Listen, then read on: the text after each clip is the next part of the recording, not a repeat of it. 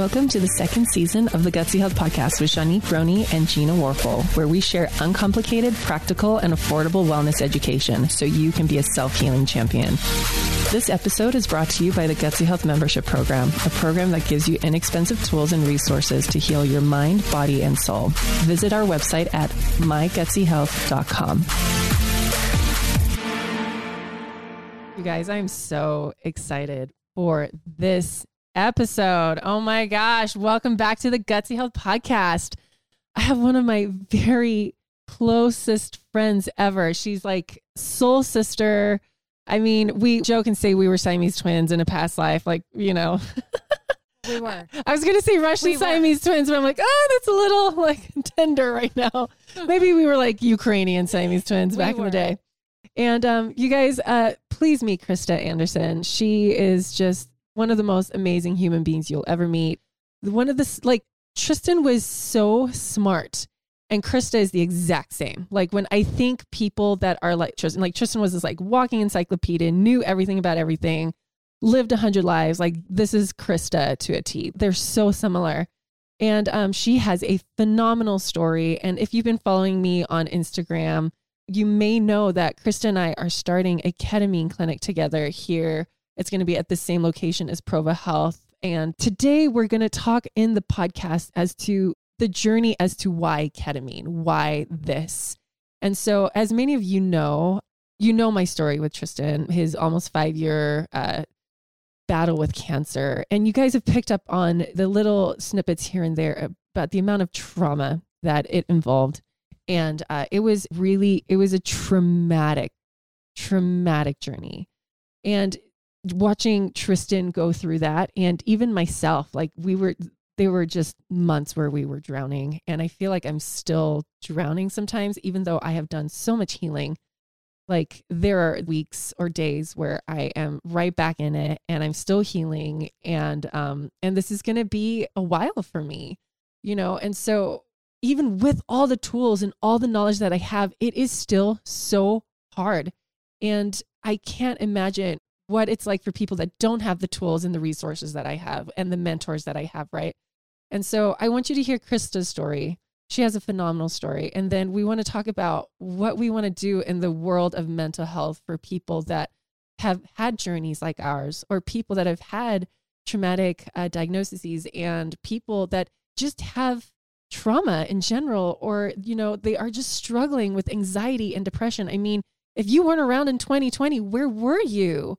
You know, we globally were traumatized, and people, but it wasn't that traumatized us. That was just the straw that broke camel's back. It shone a light on a mental health crisis that has been brewing for a long time, and we are now in it. And so with that whole intro, I want you to meet Krista. Welcome, my love. Thank you, love. I love you so much, and I'm so excited to do something impactful with you.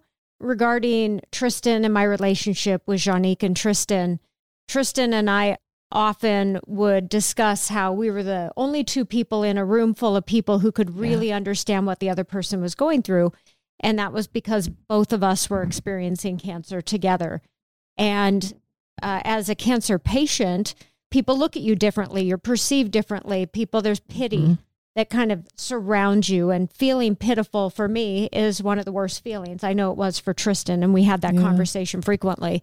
I have a long history with cancer. When I was 10 years old, my mom was diagnosed with stage 4 lung cancer. She was given a very short time to live, but did some really awful treatments. This is, of course, back in the late 80s, early 90s, did some awful treatments that were somewhat experimental, that really impacted her mental health and the way that she treated our family. And when I was just 17, she passed away from cancer. And at the time, I was so relieved by her passing. And throughout my life, I felt a lot of guilt for feeling that kind of relief. And then I have a sister who is a year older than me, who was diagnosed with cancer when she was 31. And she went through breast cancer. And then in December of 2020, on Christmas Eve, I was diagnosed with stage 3 breast cancer that had spread to my lymph nodes. And one of the first people that I called was Shanique. and came and met with Jeannique. We talked about not just the emotional trauma of it, because Jeannique and Tristan were really steeped in things at that time, but what could I do for my health as well? And Jeannique even came with me to my first oncology appointment. So that will tell you just how close we are and how much I trust Jeannique. I spent 2021 in cancer treatment. I had 16 rounds of chemotherapy, a double mastectomy, 28 rounds of radiation. And they don't use the word remission currently for patients like me until you are cancer-free for 6 years. So I'm kind of in this, I don't know what to call myself stage, but just a stage of moving forward with my life. One of the things that was really difficult for me when I was diagnosed with cancer was projecting my mom's experience onto myself. God, that must have been really hard to struggle with, like to deal with and wrestle with. And like, please keep going though. Oh my gosh, I didn't even think of that. And how like re-traumatizing that could have been. It was super traumatizing. In fact, the first time I met with an oncologist and he told me that I would need adriamycin as one of my chemotherapies, I lost my mind over that, because I remember my mom getting adriamycin. At the time, they called it Red Death. Now they call it the Red Devil. And it's because it's red in color. It is a big fat syringe of red liquid that they inject over a slow period of time so that it doesn't cause your heart to fail while they're injecting it. Gosh. And it makes you incredibly sick. And I remember as a child seeing how sick my mom was because of that medicine. So I was super traumatized to find out that I would be getting that. And I was angry. So I went looking for some additional mental health, and I found that very few people could empathize with me. Very few people in the therapy world could understand what I was going through. The support groups that I chimed into typically just tended to be a lot of complaining and a lot of misery, and it increased the sadness. And I didn't want that. I was very careful to cultivate and curate an environment for myself that could help me be mentally strong so that I could deal with this physical battle.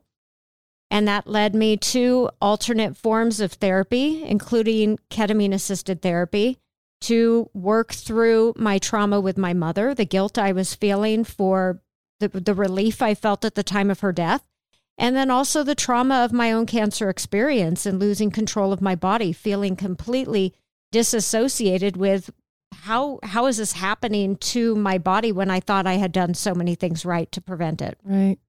And what we've been talking about too is like, you know, there's talk therapy, but it doesn't even scratch the surface. It doesn't, I mean, and maybe this is arrogance on my part, but like when I'm talking with a therapist about my experience, I'm like, unless you have been through this, like, I don't know if you have a lot of depth for me, you know, like you telling me to do things like meditation. Like meditation is so effective and all of these things are so effective. But when you're in a trigger and you are in heavy, heavy stuff, like there are very few things that can break through. You know, you're lucky if talk therapy can break you through or out of a trigger or a heavy, heavy place. And so it's hard for me and I've spoken with therapists, but it was really hard to be able to change the energy when you, over a long period of time, are just like stewing and like, you know, ruminating in worst case scenarios over and over and over. And I say this all the time, but neurons that fire together, wire together. And so when you're ruminating in worst case scenario, because how can you not, you have death like breathing down your neck. Mm-hmm. And I wasn't even the cancer patient. I was the caregiver, right? And the amount of the darkness that you go through is unbearable sometimes. Yeah. It's unbearable. And then I'm like, how can a therapist help me? I think I'm like too far gone. Like I remember having thoughts of like, I'm too far gone for talk therapy. Like no one can help me. No one can save me.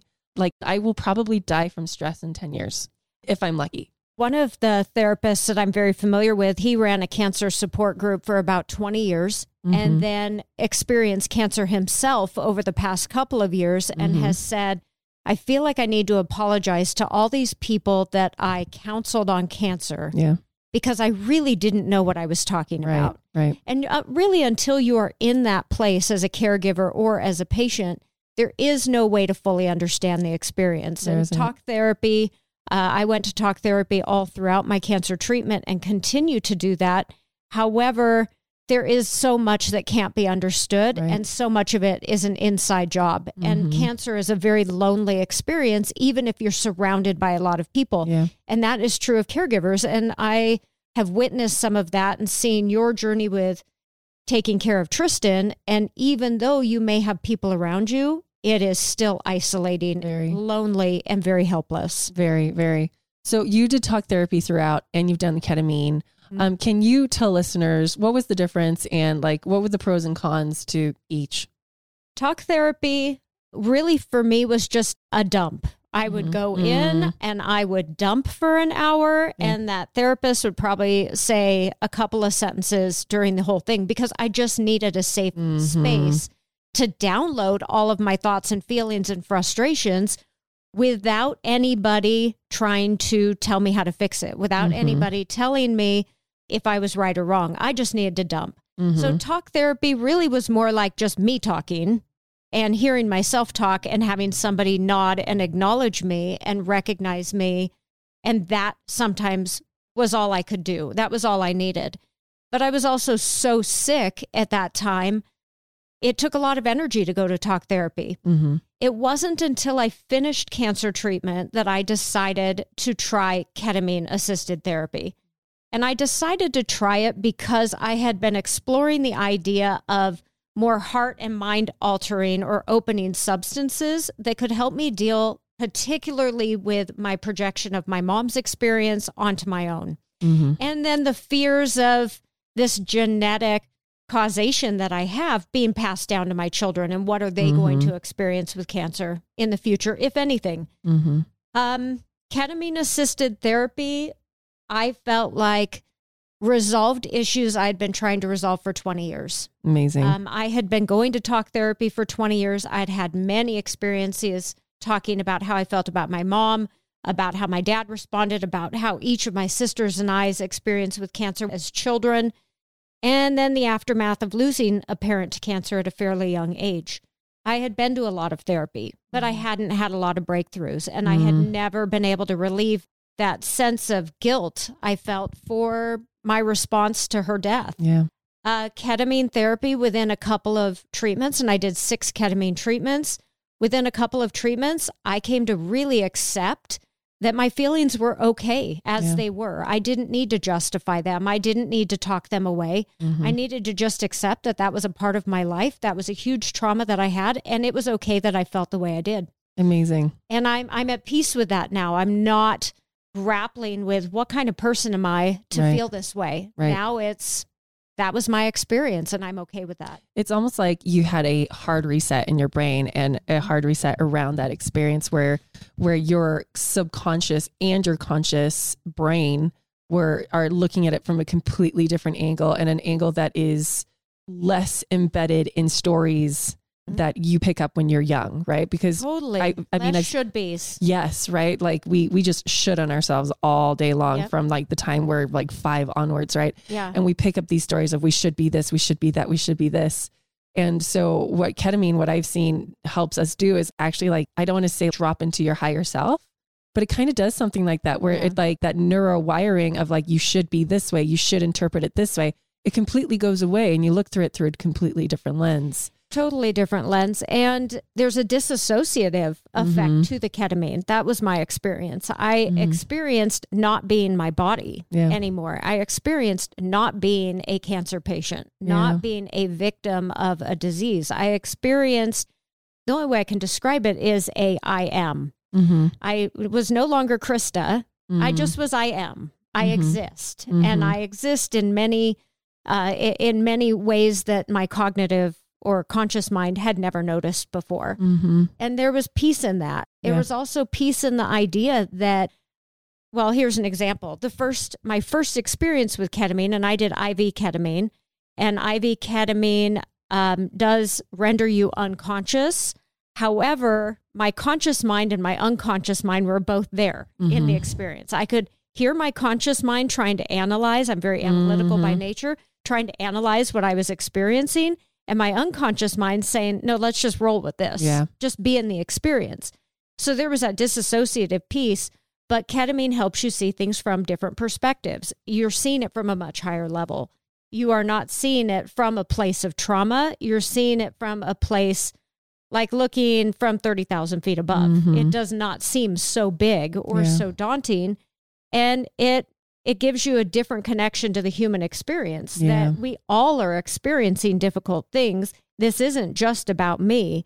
This isn't just about my experience, but it's more of there's a collective human experience that comes with the ketamine. Yeah. And I felt a lot more connected to myself. Amazing. That's amazing. And maybe connected to yourself in a way you never knew existed. Absolutely. Right? Because you don't know what you don't know. You can't feel what you've never felt before. I mean, maybe we felt it as babies and children, but then, again, we get these stories pushed onto us and these traumas hand down to us. We stop becoming our highest self and we turn into someone else's story, someone else's trauma, someone else's child or whatever. We become robotic even. Yes. I think we become robotic, but then we become steeped in our own trauma and in our own conflict.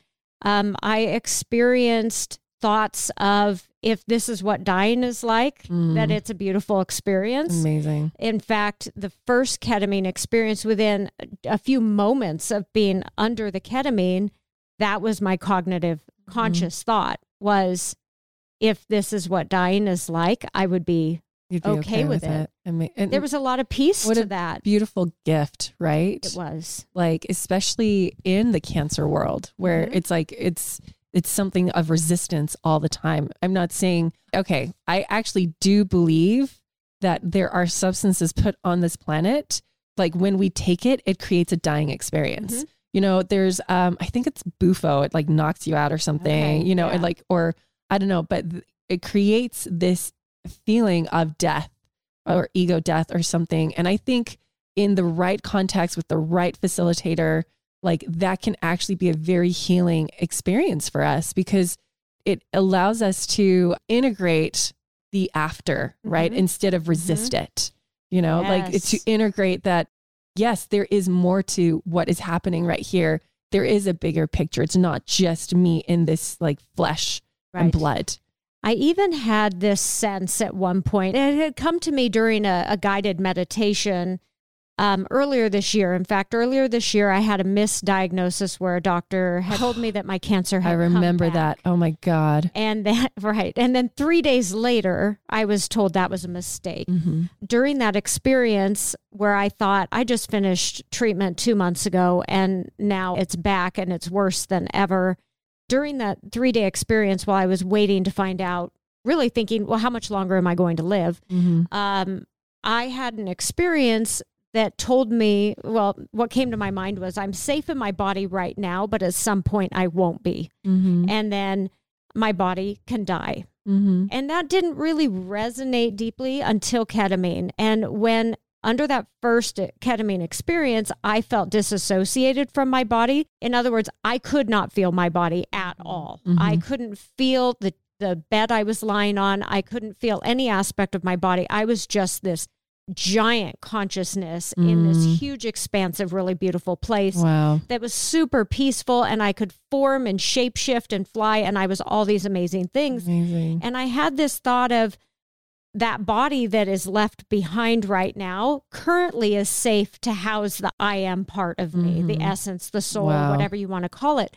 But at some point, whether it's from disease, trauma, old age, whatever, that body laying in that bed, it won't be safe to house this consciousness anymore. And I will discard the body part. And I don't know what will happen to the consciousness, but it will keep going and it will be incredible. Amazing. And if it is anything like this space I was in during ketamine, amazing. I'm all in. That is amazing.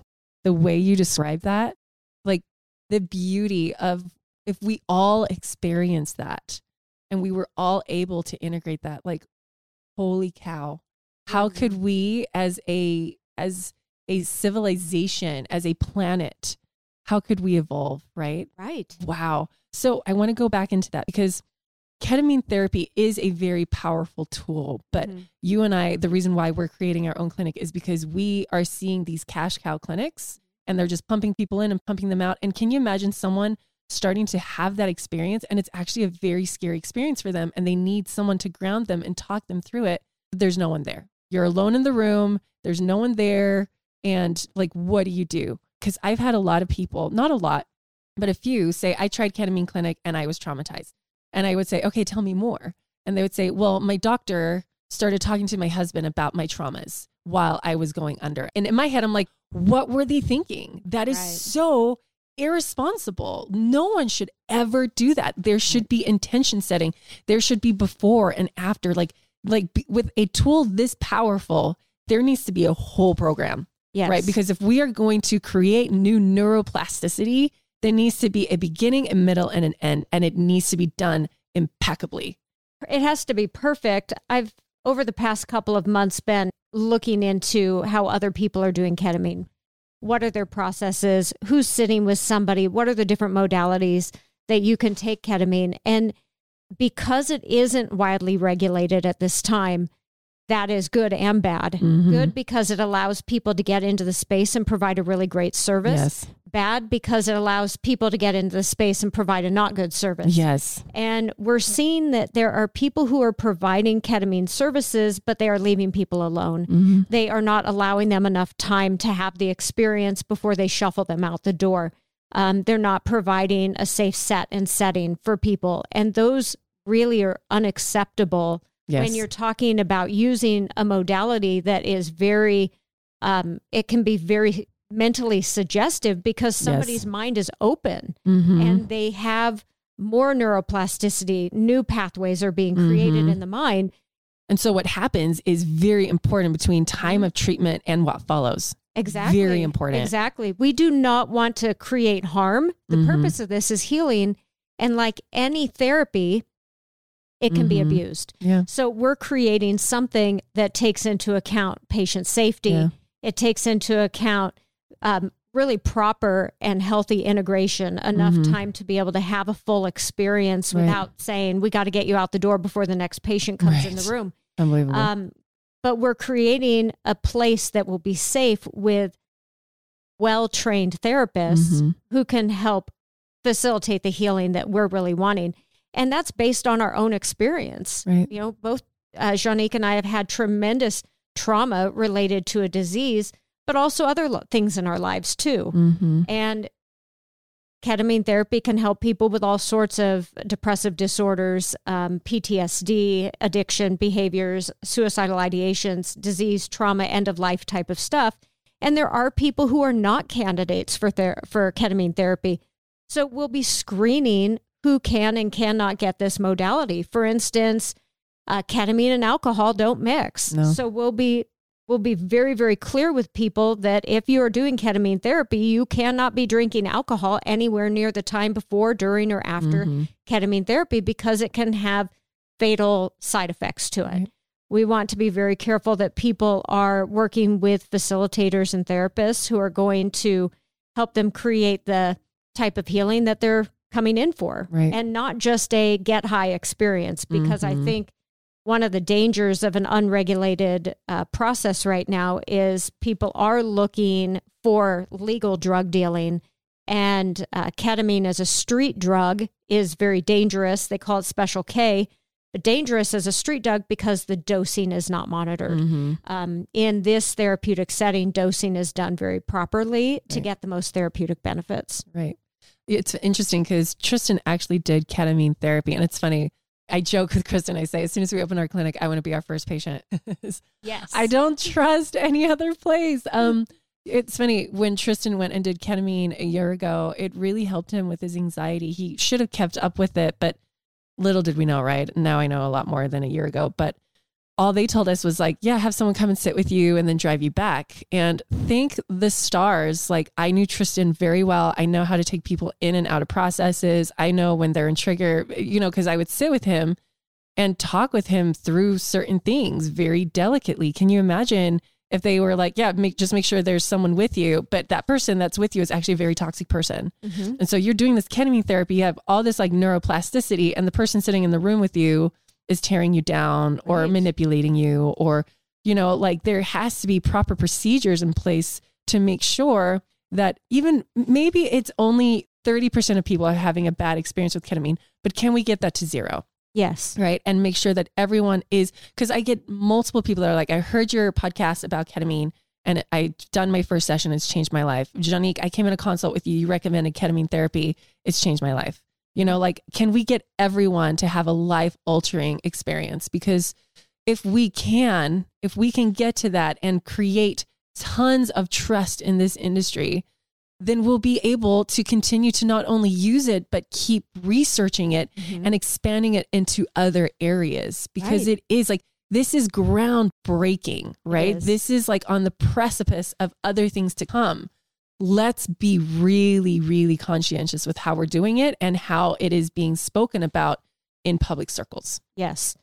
I believe that we can revolutionize the way that these medicines are being used to treat mental health or to help improve mental health.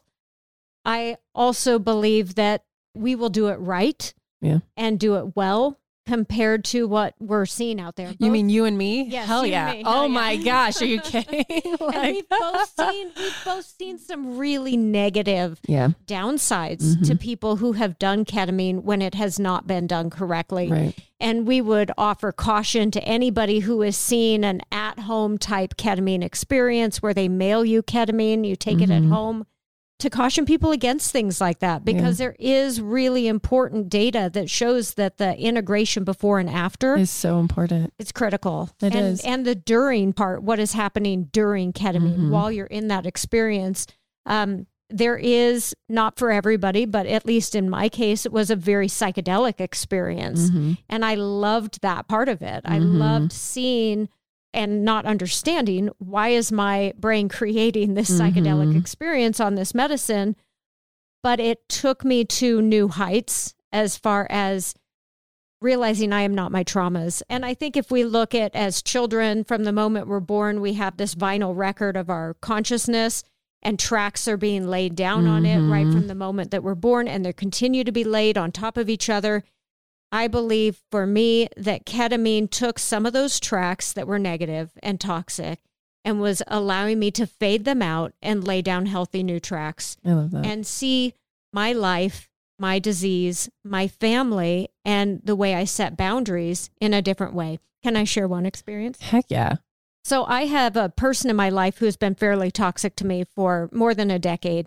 It's a person who I have allowed to be toxic and have allowed to be mean to me. And after my third ketamine treatment, I had an experience with this person where I experienced them as very rude on that day and very inconsiderate. And normally I would have walked away from that, resented it, internalized it, built another story and narrative around it, and been angry. But in this case, I decided that because one of my goals going into ketamine was learning how to set healthy boundaries, I felt very empowered after those ketamine treatments. And I called this person after they left my home. I explained to them how I felt that day. I explained how I experienced their behavior. And then I laid down rules and said, these are my boundaries. This is what I can expect going forward. And if not, we're not going to have any kind of interaction with each other. And I felt calm through that whole experience. No charge, no like cortisol pumping through you, shaking. No, nothing. Amazing. Just, these are my boundaries. This is how I feel. Amazing. It was, I didn't even feel like blaming. I didn't even feel like saying, you made me feel this way. It didn't matter. No, it didn't matter.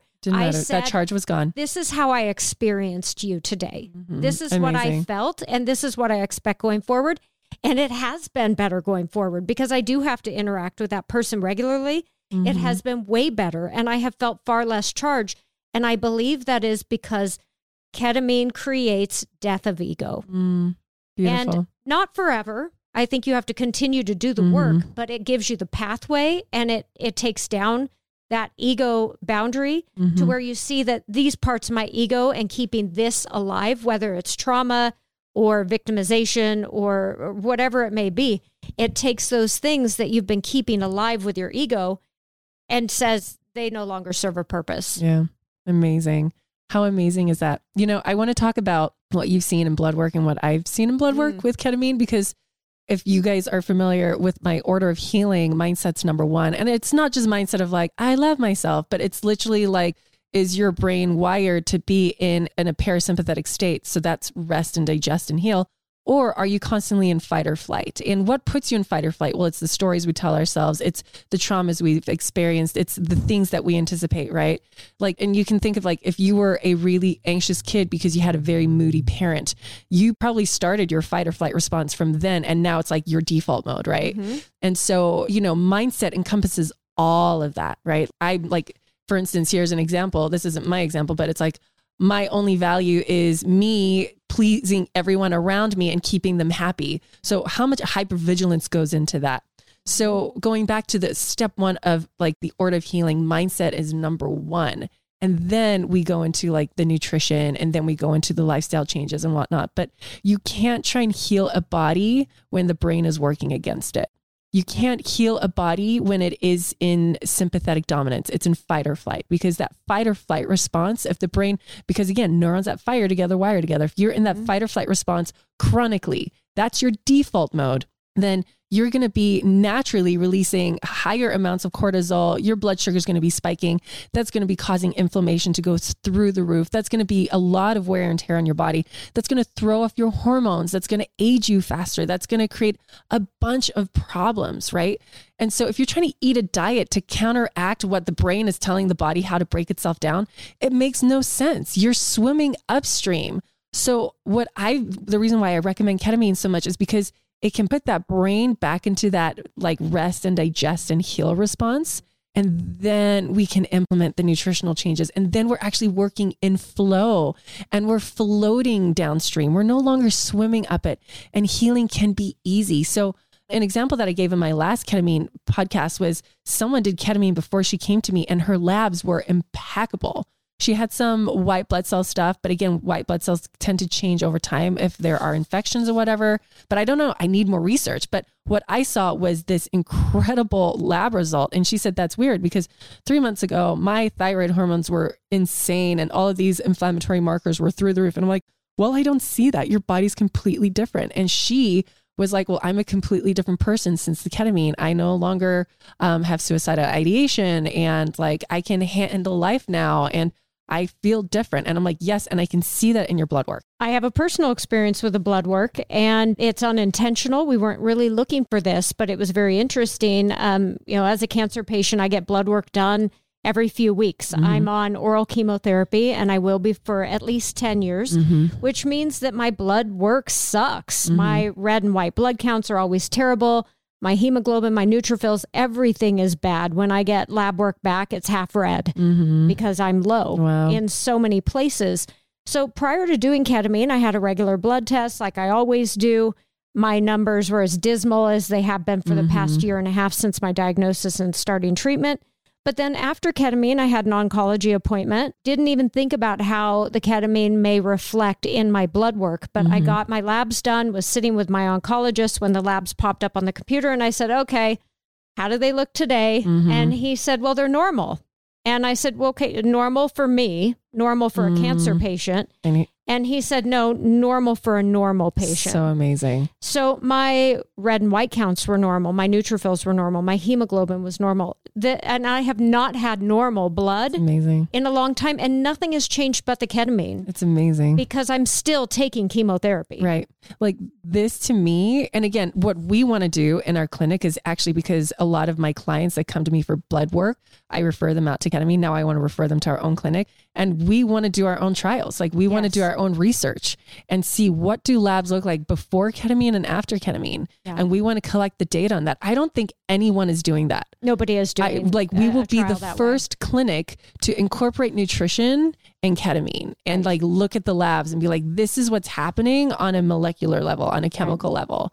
And then when we incorporate like nutrition and supplementation, like, holy cow, because what I've seen in people with a lot of inflammation is that their ketamine treatments don't hold for quite as long. They have to go back for their bumps more often than those that have healthy nutritional diets. They have to go back for their bumps less. And if people are like, what do you mean a bump? If you have anxiety or depression and you do ketamine and it clears up, you might find after a few months, you might be sliding back into that depressive state. And then you just get your one dose of ketamine and it takes you back up again. Right. So if we can incorporate the lifestyle changes with nutrition and supplementation, that 3-month bump could be a 6-month bump, could be a 12-month bump. Yeah. You know, like how amazing would that be? It's transformational all around. I think when people typically do a ketamine treatment, they are looking for just a mental health transformation. We're talking about a whole human transformation. Yeah. We are talking about everything from how people view themselves and their body all the way to how do they sleep at night, what kind of nutrition are they getting into their body, and what are their lifestyle changes like. Right. And if you can help somebody transform their mental health, you can help them transform their lifestyle far better.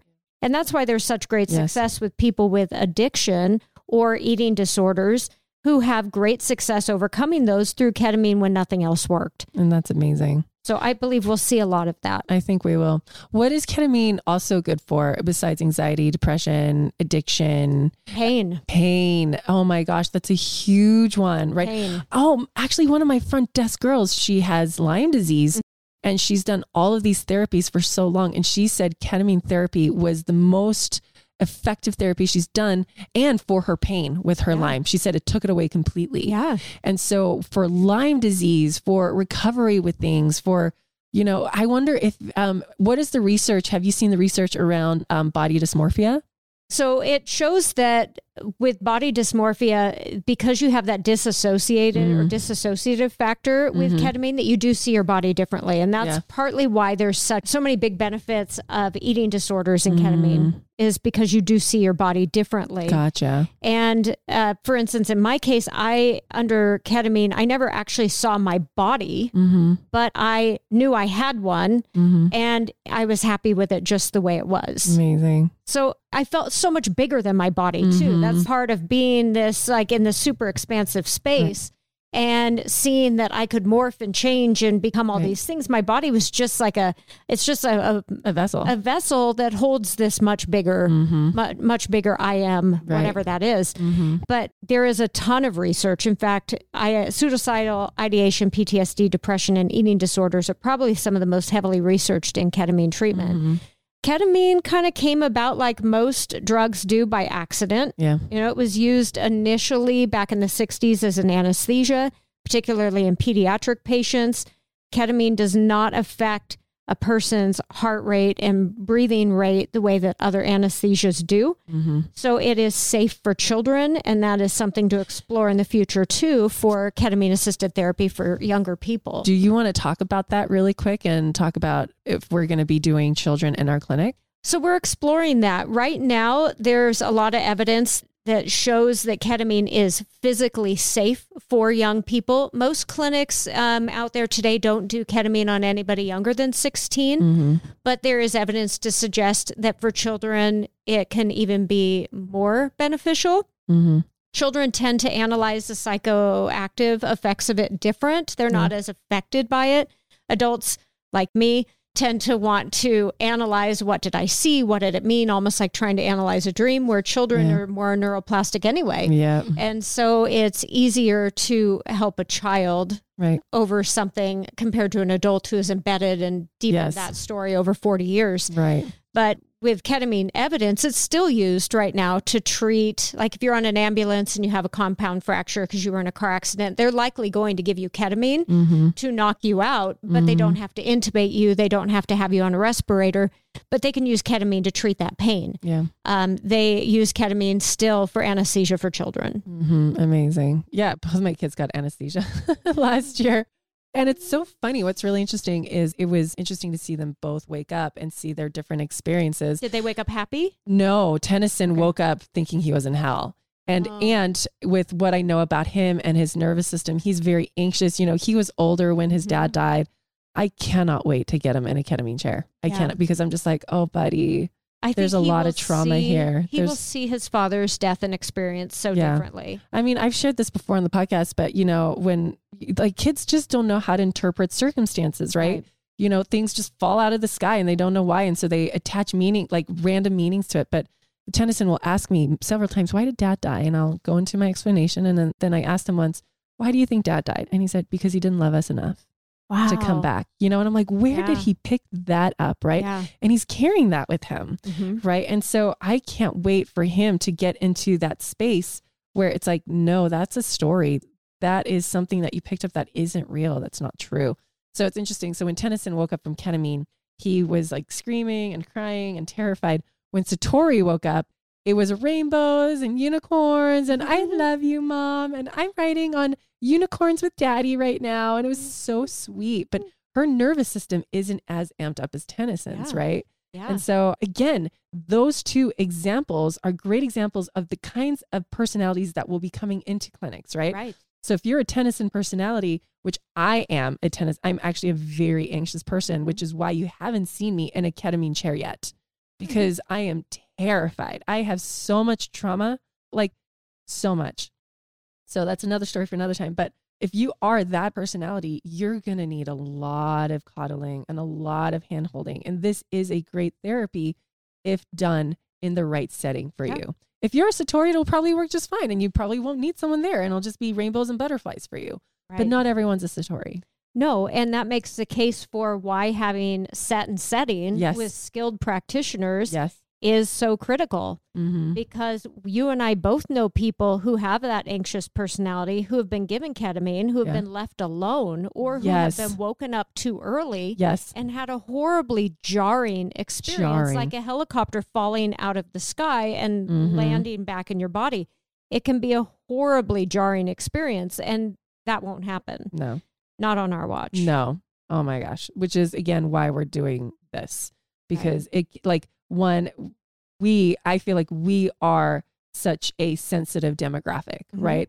You as the patient and me as the caregiver, like this is our walk and our talk. This is our world, right? And we need to make sure the people in our world are protected.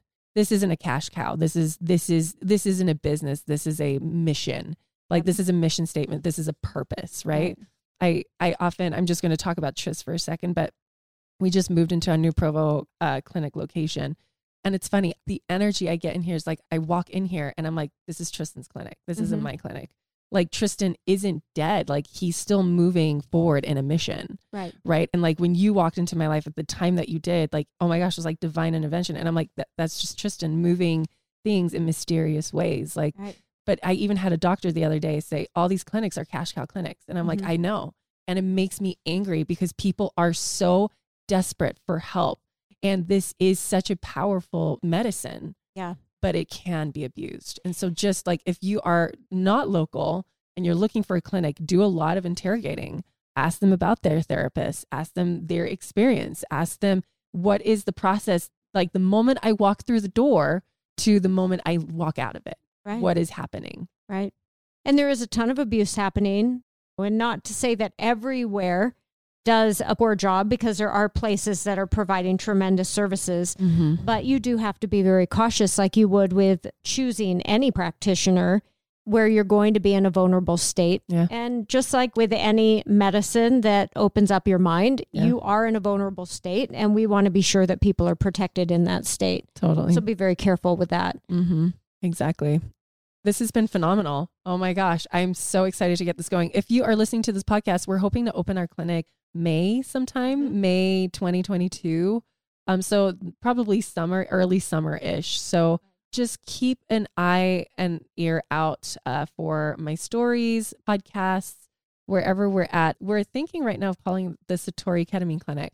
That might just be the domain name if you're looking for it. We'll put notes in the show notes if you are looking for more info. But we just wanted to update you guys on these projects that we're moving forward with, because we are moving forward with it. And we want people to know that there is hope.